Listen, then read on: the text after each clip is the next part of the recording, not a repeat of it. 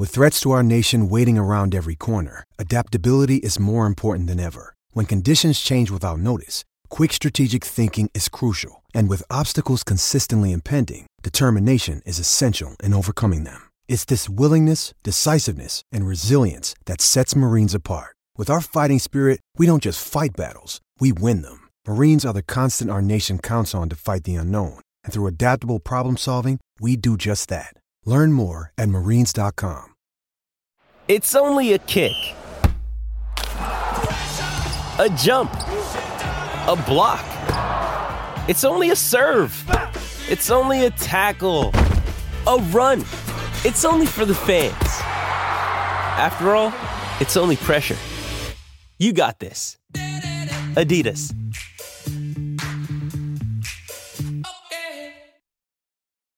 This episode is brought to you by Hyperice, the leader in advanced warm-up and recovery technology. They have tons of innovative products, like Venom-heated wearables to help soothe sore back muscles, Normatec compression boots to speed up recovery and increase circulation, and Hypervolt massage guns to improve mobility. Loved by athletes like Naomi Osaka and Erling Haaland. Try them yourself. Get 10% off your order with the code MOVE at Hyperice.com. From the Fifth Quarter Studios in Madison, Wisconsin, you're listening to Coach Unplugged. And now, your host, Steve Collins. Hey, everybody. Welcome. We are so happy you decided to join us today. Before we jump in, I'd like to give a big shout out to our two sponsors. First of all, Dr. Dish, the number one shooting machine on the market. It is so easy to set up and break down. I think that's what makes it so handy to use and why I'm basically using it every day at practice. Mention Coach Unplugged and they'll give you $400. You said that right, $400 off your next purchase. Also, go over and check out teachhoops.com for coaches who want to get better. It's the one-stop shop for basketball coaches. It is run by a basketball coach for basketball coaches at any level. You're not going to find anything out there, and it's got a 14-day free trial. We believe in it so much. We want you to join. We want you to come and kick the tires around. If it's not for you, it's not for you. But I can tell you people love it. I can tell you that people do not want to leave. Go over and check it out. And it's got everything from clinics to videos to me talking to lessons to courses to handouts to practice planning to parenting to whatever you need. As a basketball coach, it's got it in there. Also, go over and check out our other podcasts, High School Hoops, 5-Minute Basketball Coaching Podcast, Funnel Down Defense, and leave a 5-star review. We'd love those. All right, let's head off to the podcast. All right, welcome to Coach Unplugged. Coach Winters, I would like you to introduce yourself. I was lucky to be on your roundtable. Was that last week or was it the week before? I can't. That was last week. Yeah, that was last week. I can never remember where I am, to be honest with you. So have you introduce yourself? You're a neighbor of ours, like, next stave over. And yeah, go ahead. I'm sorry. No, that's okay. And then just kind of tell people kind of your synopsis of your coaching journey. Because I think young coaches and coaches that listen to the podcast are always intrigued about how you get from point A to point B. Yesterday I was talking to a guy that had been at the highest level in Division I, and now he's coaching his son in high school. It's just, I think it's very intriguing how people's journeys kind of change. So if you could just share that with everybody first before we jump into. Sure. First of all, thanks for having me. Appreciate the opportunity here. And my name is Mike Winters. I'm the varsity boys basketball coach now at McChesney Park Harlem High School. That's in Northern Illinois, just outside of the Rockford area. So we're about an hour west of the Chicago area, about an hour south of Madison. So we're kind of right in the middle of a bunch of areas here. But Harlem is my fifth stop. I was a head coach at Oregon High School, which is in Illinois. We've gone from a 2-class system to a 4-class system. So when I first started back in 2001, we were a 2-class system. So Oregon was a Class A school. And what's crazy is we're like half the size of your state, and we're a 5-class system. Yeah. See, we've evolved to 4. So Oregon was my first small school experience. My small school, we had about 600 students, but I grew up going to a school of about 2,000 kids. Right. Started as an assistant coach at that very school that I graduated from, Rockford Jefferson. Oregon was my first head coaching job. Like I said, I was 26 years old. Didn't have a clue. Found a way to win 2 years in a row there. My teaching job was eliminated there after 1 year. So I went back to Rockford Jefferson. Head coaching job was open in my alma mater. So 2 years there at Rockford Jefferson. Had a nice run there. Went down and took 4th in the state in the 2-class system. So in Illinois, you have to win 8 games back at that time to win a state championship. So we made it to the Final Four. Moved on from there. I got RIF 2 years in a row, which means you have a job in the district, but you don't have necessarily a teaching job in the building you want to be in. And I had our first kid on the way. So I moved down to Rock Falls, Illinois. Rock Falls is down Interstate 88 in Illinois. Was a great Class A program. And when I got there, it actually got bumped up to AA. So when my first year at Rock Falls, we were the smallest AA school in the state. And AA is the big schools. AA is the big school. So the cutoff was 735. We were 741. Oh. That team finished in the super section. We lost to Schaumburg in the super section. We had about 3,000 kids. So I had a nice run there. Was there for 5 years. My wife's teaching job was eliminated in the Dixon School District. She's an elementary art teacher. So we moved back to the Rockford area where we're from. And I actually took a job as a financial advisor for about 18 months. And loved it and hated it. Loved the financial side, hated the sales side. Job at Rockford Boylan Catholic opened up. A job that had not been open over 30 years. Coach Goers had won 881 games there, and he retired. Was fortunate enough to snag that job and was at Rockford Boylan Catholic for 5 years. Had a nice run there. But, you know, you said your young coaches want to know about this stuff. The private school side of it doesn't pay very well. It doesn't. So took another year off, went back to school, added a master's degree.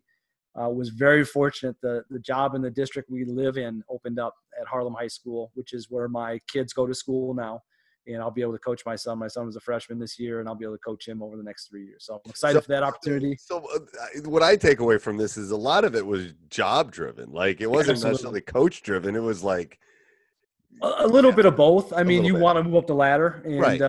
You know, Rock Falls and Rockford Boylan are two of the better coaching jobs in the state of Illinois. So I've been very lucky there. You know, I had the opportunity to really have won everywhere I've went. I think timing is really important, you know, for young coaches. It is. You got to be careful of taking a job just to take it because you can get buried there right off the bat. So I've been.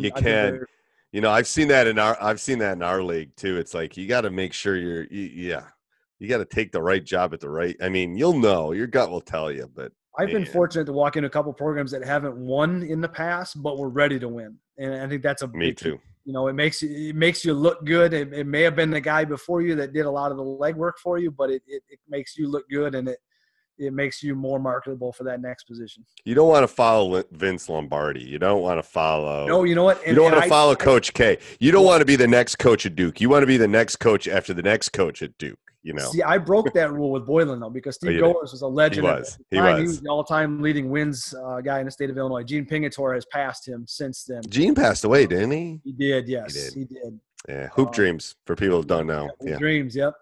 So the time I took over, Boylan was struggling a little bit. So it maybe was the right time to slide in after a guy like that. And you know, we were able to go to a couple super sectionals, which again in Illinois, that's the 5th game in the state tournament, one away from the state tournament. So okay. Awesome. All right, so let's go into what you were going to share here. I think you can share the screen with me. Absolutely. Let's jump into that, and then we'll go to my questions because I have tons of questions. Sometimes I won't be looking at you. I'll be writing stuff down. But there you go. Yeah. Perfect. So you know, you and I talked a little bit about just going through some practice planning ideas, and got a lot of files here that I can share. It is probably, I would say, in the top 5 categories of questions that people ask or want to know things about is practice planning, drills. They want to know about parents and things like that. But so this is exciting for me. I always love learning new stuff. So. And I think, you know, I'll clarify some things here. This has evolved quite a bit for me over the years. And I think, you know, having been at 5 different schools and having been at some places where winning there was a very strong winning tradition. Let me clarify by saying Harlem is not that place. Like we won a regional my second year, and that was the second regional title since 1977. And where is regional? So people know everything's different in every state. It's crazy. So a regional is our initial tournament, usually anywhere from 5 to 8 teams. Okay. Okay. So generally at least 2 wins, a lot of times 3 wins to win a regional, kind of depending if you get stuck in one of those playing games or not. Yeah, I was just talking to a coach the other way, and we go regional, sectional, state, and they went sectional, regional, state. And it's like everybody in the country is different as far as the terminology. Yep, so regional. So Illinois is regional, sectional, super sectional, state. Okay. Super sectional is a 1-game playoff basically to get to state. So okay. So Harlem's, not a lot of tradition Harlem. So some of the things we're doing at Harlem is new to, it's just not what I've traditionally done. So I'll try to clarify some of that stuff as we go. And I know we'll have people watching this. We have all kinds of different experience levels with in terms of where they're at in their program and what type of program and all that stuff. So, none of this is hard rules. They're just, like I said, just thoughts and ideas, just things to think about. I've got a lot of questions written in here just for people to kind of ponder as they plan their practices in the future. So my contact information here, my email address, anybody can contact me anytime, and I'll share any of this information with them. And I'll share this again at the end of this presentation. Yeah, he'll share. I'll put it in the show notes too, in the bottom of it, so people are listening. Don't pull your car over, stop your tread. Usually it's people listen to podcasts or watch YouTube either by they're either mowing the lawn. What podcasts? They're mowing the lawn, they're jogging or exercising, or they're commuting. So we can share 27 minutes is the average commute normally. 27 minutes is the average commute. Be safe here. We'll get you all this stuff. So a little bit about me. Again, the 5 schools I've been to, I was very fortunate. I've been coaching 17 years now. The first 14 were all winning seasons for me. In fact, not even close to a 500 season. This Harlem job, I've had 2 of the last 3 years. We've had losing seasons. We were 14 and 16 this past year. We did squeeze a 20-win season in there, and we're really close to kind of stringing some things together at Harlem. So I'm excited about that. A couple pictures from a state tournament in Illinois here a couple different times. And do you always wear a suit and tie? Not anymore. I don't either. The lower left-hand corner, that was a super sectional game back in 2016. We lost to Peoria Emmanuel in that one, a tight one. State tournament, absolutely. I've gotten a lot more relaxed. I'm Mike Bray a lot more, I think. Yeah, I kind of go. You'll love this because we went to a tournament. We got invited to a tournament in Florida and ended up winning. It played really well. And you go Hawaiian shirt? Huh? You go Hawaiian shirt? No, I didn't go Hawaiian shirt, but I went shorts and then we had a little losing streak in Wisconsin before we went, and then we went and played really well. And then we came back, and like 2 days before we're playing again in Wisconsin, and it's January now in Wisconsin. The boy says, "You're going to keep wearing that, right, Coach? Because we haven't lost." Of course you are. And I go, "Well, what do you mean?" They go, "Well, we haven't lost. You're going to keep wearing that." So I ended up wearing it like all of January. We ended up losing like early February to one of the top teams in the state. But and the officials are looking at me like, "What are you doing?" It's like, actually, this is relatively comfortable. Like, you can't mess with a streak, man. That's sacred. That is sacred. Never mess with a streak. These days, if I'm wearing a tie, it's usually a pullover. Like I got on like a quarter zip pullover the tie. But if I'm wearing a suit, I usually don't wear a tie. So it's usually... and it's like I'm like Buzz Williams, man. I just sweat too. You can buy these things, but it just gets hot in that suit jacket. It does. Absolutely. So just again, I know we've got a wide range of experience level out there, probably taking a listen to this. So just some questions to start off here when planning practices. What expectations do you have in place for your program? And I think, I'm talking more about your lower levels. Do your freshman coach, your sophomore coach, we have control from 7th grade on up. We actually have 2 7th grade teams, 2 8th grade teams that feed into a school of about 2,000. So just to clarify that, we have quite a bit of control. So that's, and how much do you feed them for what you want?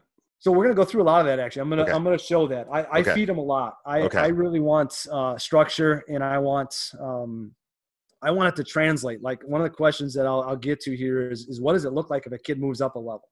It shouldn't be a lot of work for the kid when they move up a level. It shouldn't be there shouldn't be a learning curve. There should be some continuity there. So what's your rule on moving up? I very rarely move to start the season. Generally, I want to see some success at the level they're at first. And in some cases, this year was interesting because our freshman class went 26-3. My son was a part of that class. We had 4 kids that we did eventually move up to the sophomore level.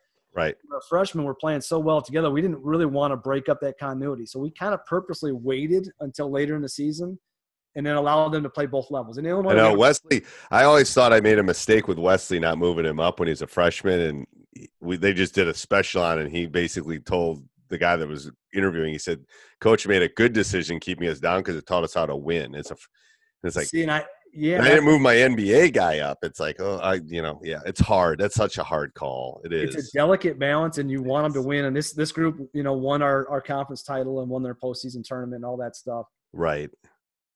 But those 4 kids from about Christmas time on played both levels. So they played a lot of games But they were physically ready for that. So Okay.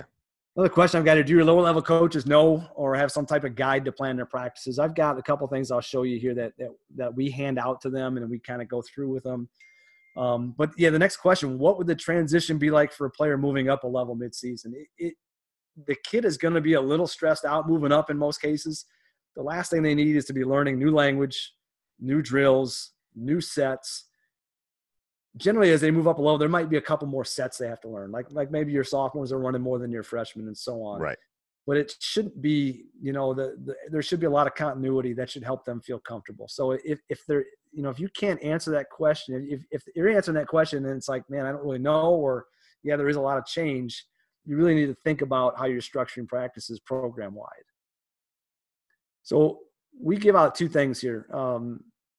Our lower level practice, I'm going to start with this one here. Okay. I gotta make sure permissions here. Our practice breakdown for our lower levels this is basically what we give them. It's nothing earth shattering, but it's just kind of a guide for an average 2-hour practice. What time should be spent on 5-minute stretch and warm up. We do dynamic stretching like most people do, I think. Got our kids moving. Our trainer is fantastic with that. So I honestly don't even know the routine. Our trainer's so good, and then our kids teach our kids. And usually we're busy getting things ready for practice. So they do a good job managing that. We start with a drill called Perfection at every level. For us, and I'll talk more about this later in detail, but you can see this is here. If anybody wants that, I can send that to you. Yeah, that'd be great. 4 really basic drills. But perfection for us is if they make any type of mistake, we start them over. So at Harlem, we have not been when we got there, we realized the kids weren't always super competitive. So we wanted them competing from the minute they stepped on the court. And is it the same? Is Perfection the same drill, or is it? It's the same set of 4 drills every single day. We put 6 minutes on the clock. If they fumble a pass, they start over. If they don't communicate, they start over. If they don't pivot correctly, they start over. If they don't bounce pass to a shooter, they start over. They miss a layup, they start over. So we're putting pressure on them the minute they step on the court. It's a lot of simple fundamentals. It's 6 minutes worth of passing, catching, jump stops, bounce passes. Rebound outlet pivot stuff. A lot of details in our rebound outlet. If they don't pivot outside and throw an overhead pass, we start them over. Again, just kind of hammering some basic fundamentals in, but getting them to compete at the same time right at the start of practice. Okay. Our lower levels, again, this is a freshman, sophomore, middle school type practice. We're doing some type of ball handling, whether it be scoring off the dribble. Sometimes as simple as just attacking a chair and giving them a single crossover move, double crossover move. Really coaching them on change of speeds. We don't get the best athletes. We get good athletes. We don't get the best athletes in our league, so we have to be deceptive. So really coaching that process. About 20 minutes of shooting most days. And we'll talk more about shooting drills a little later, but I think it's really, really paramount that young coaches are running drills that give their kids the opportunities to score in games. Their drills let me restate that. Your drills need to mimic the opportunities they have to score in games. Yes, so if you're not analyzing your offense and the footwork and the cuts and all those things that they're doing in your offense, whatever that is, right? The drill it's not a drill you should use. And I think when I was a young coach, I used a lot of drills just because I liked them. And Coach K used them or Bobby Knight used them. And as I got older, I started realizing, I love this drill and there's a lot of good stuff, but it doesn't really translate to the way we play. So I think that's really important for coaches. And especially with shooting. And it takes more time to do that. It takes concerted effort, and it takes thought, and it takes time to think about what I need to do. But yes. Yeah, I agree 100%. I think you don't need to go find a drill. Make the drill up. Yeah. You know what I mean? We do a lot of high post entry stuff. Our point guard was our best scorer this year. So we tried to throw, we would throw a lot of elbow high post lobs to start our offense, trying to get his guy to turn his head.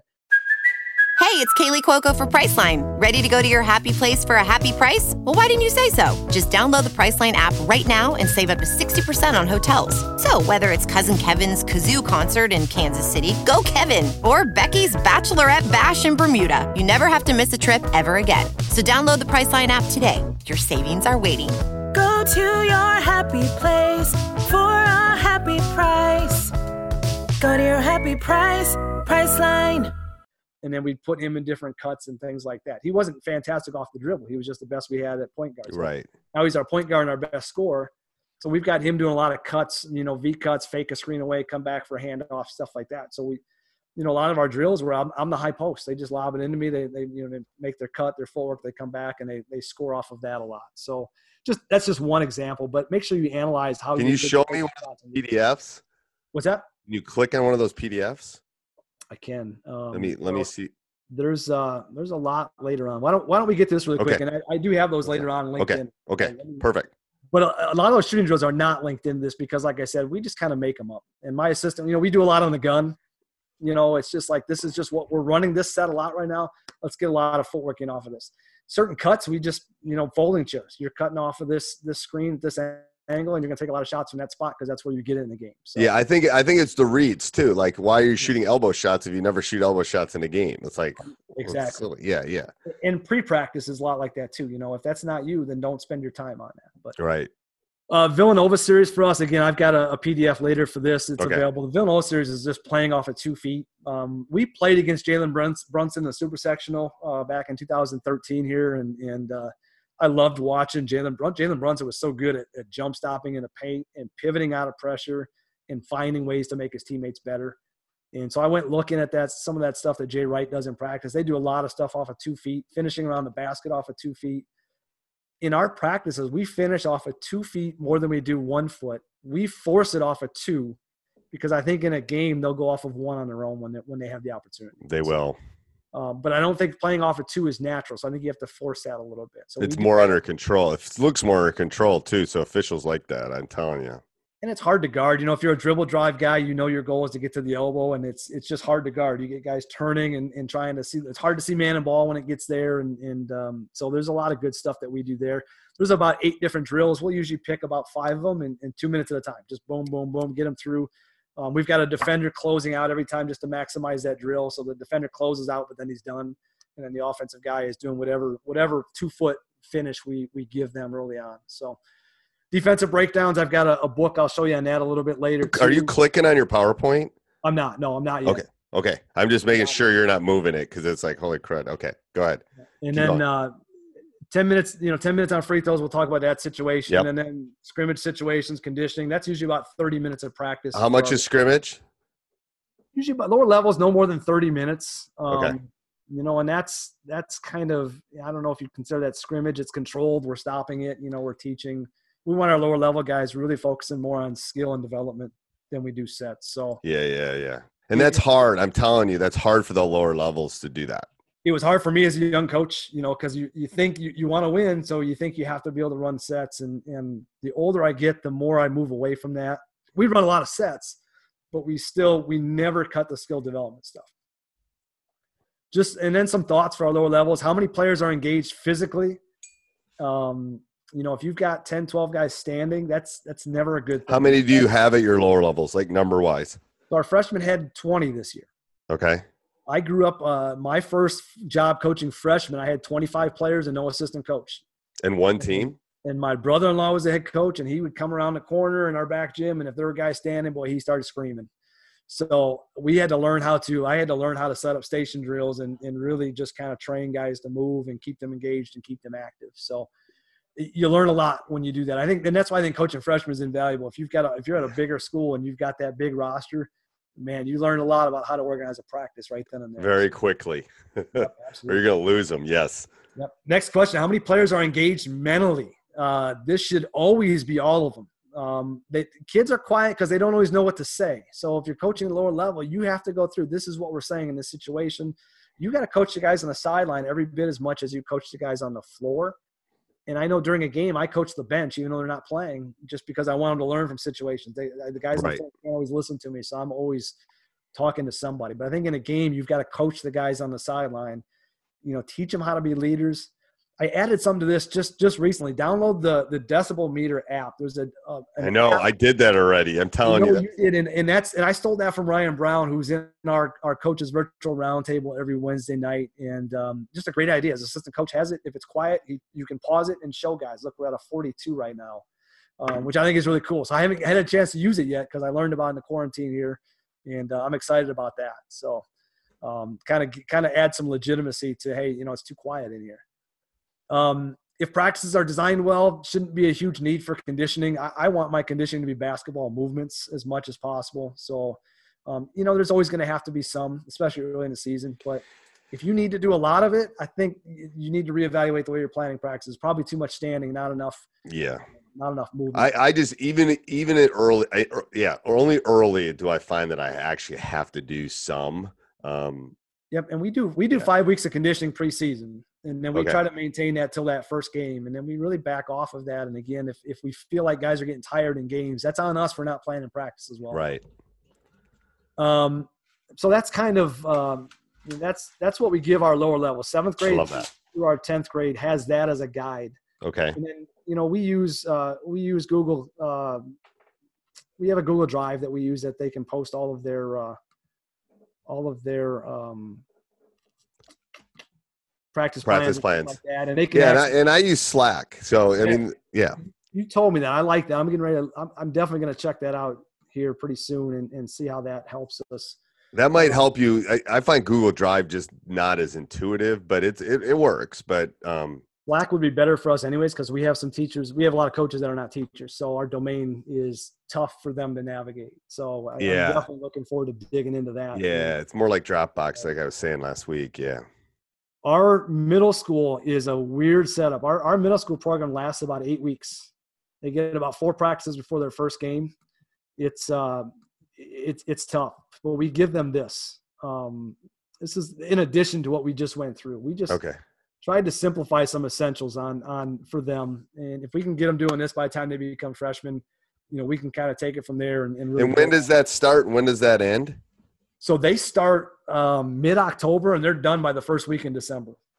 It's a really, really strange. So with our middle school, our facilities are not good. We have 2 courts. We've got about probably 800 kids in that building. So we have, like I said, we have 2 7th grade teams, 2 8th grade teams, and then they're done and the girls start. So they need that gym space. So it's just really tight. It's a tough job. Our middle school coaches probably have the toughest job in our district. And then what do they do post? What do they do post that then? Then they go play like travel or do something? Yeah. So what we do, that's a great question. So what we do is we take, we have 2 teams of 15 at each level. So we have 30 kids at each level. We'll narrow that down to 12. We'll go put them in a couple of travel tournaments.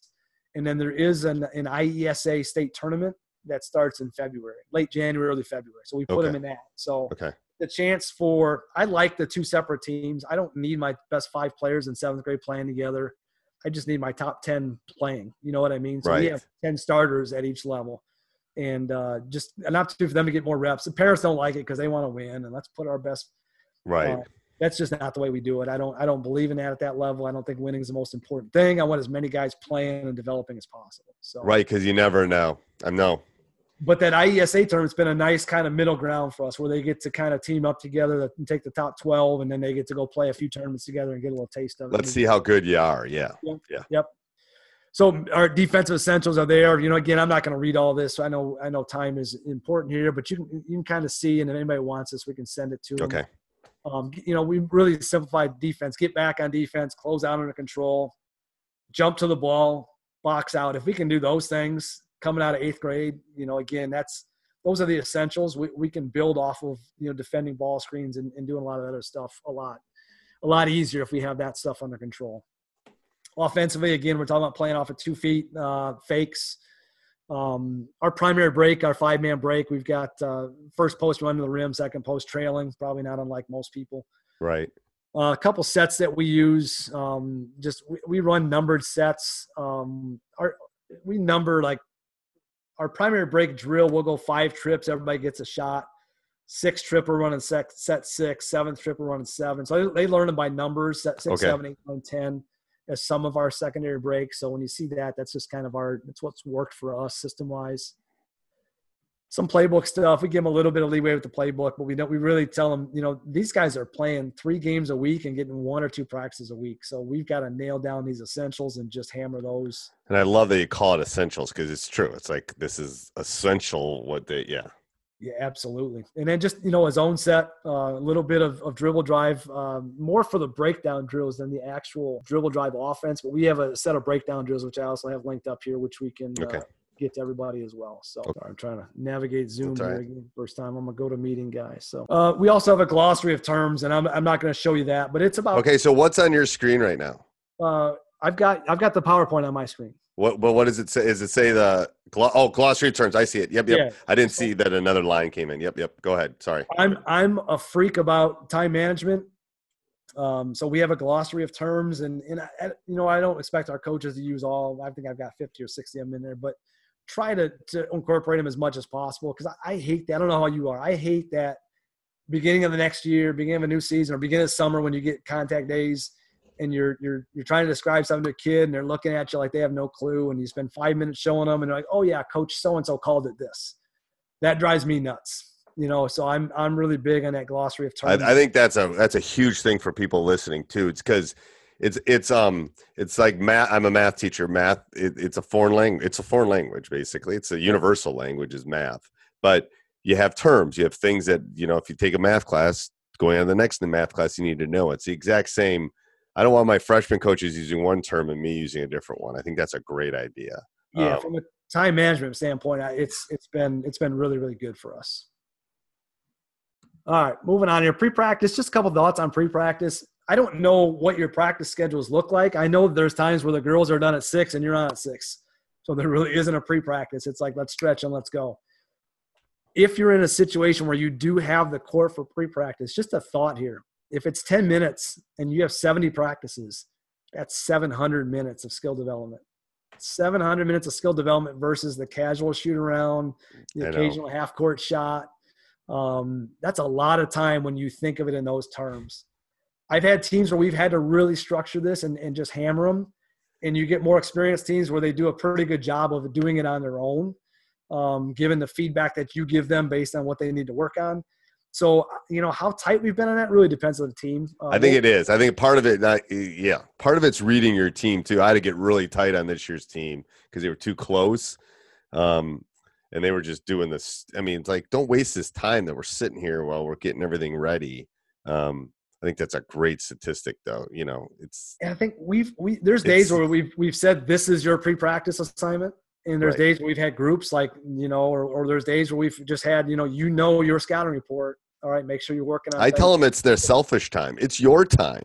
It's your time to get better. It's not our time. It's your time. So I like that. There's a time to be selfish, and that's certainly it. Yeah.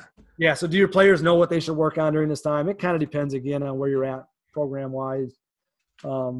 Conditioning and practice. I already really talked about this. If you need to do a lot of extra running, you're probably not working them hard enough through the process, or it's not organized well enough to where they're jumping from drill to drill and moving enough. I don't know if we do any segment longer than 10 minutes, Steve. I think even a scrimmage segment is like 1 quarter, probably a running clock, and then we're bringing them back together and we're moving on. Do you run a clock during practice? We do. We have a manager on the clock all the time in practice. I think that's important. I think kids can see that last. And then you can really, when they know it's done in 30 seconds and you can say finish, it's the same as finishing the last 30 seconds in a quarter in a game or whatever that, whatever is important to you that you have. It's big for me too, because it keeps me on we're doing some shell stuff, or our rotations are horrible. I want to sit there for 20 minutes and try to get right. And it just keeps me on. It keeps me on task. Kids aren't wired that way. They don't want 20 minutes worth. And the older I get, the less I want 20 minutes of it too. That doesn't mean we won't come back to it if we need to. Right. But we're flexible on that. We'll come back to it if we need to. But again, all of our conditioning, we want to become the way of skill work. I would rather them, we're not great off the dribble. So we'll do a ton of stuff where we're just at half court coming downhill and attacking. And we really, really emphasize hesitate and then be explosive. Like you're shot out of a cannon to go finish. We'll do 10 minutes of that where it's just continuous. They're running from one basket to the next and just attacking. And that's, to me, that's much more valuable conditioning. Don't get me wrong. There's not times where I'm not mad and we don't run just to run. I think we all do. Try to avoid that. Yeah. So in our running and practice, primarily if you lose. If you lose or something, even that's not a lot. It's half court and back. If they work their butts off, it's full court and back. No, I was talking to a coach the other day. It's like I try to make a lot of things competitive. It doesn't matter when they lose what it is. It can be 3 burpees. It can be 1 push-up. It doesn't matter. Just as long as you won, you lost. Yeah, sometimes we try to make that fun, where you've got to give somebody on their team a piggyback ride across the court. Yeah, we do the wheelbarrow one once in a while too. That's a good one too. Hey everybody, I hope you're enjoying the podcast. Make sure you subscribe, like. We love those. And send me an email, steve@teachhoops.com. Tell me what you want to hear in the future. Also go over and check out teachhoops.com for coaches who want to get better. Have a great day. Sports Social Podcast Network. Lucky Land Casino, asking people, what's the weirdest place you've gotten lucky? Lucky? In line at the deli, I guess? Aha, in my dentist's office. More than once, actually. Do I have to say? Yes, you do. In the car before my kids' PTA meeting. Really? Yes. Excuse me, what's the weirdest place you've gotten lucky? I never win and tell. Well, there you have it. You can get lucky anywhere, playing at LuckyLandSlots.com. Play for free right now. Are you feeling lucky? No purchase necessary. Void where prohibited by law. 18+. Terms and conditions apply. See website for details.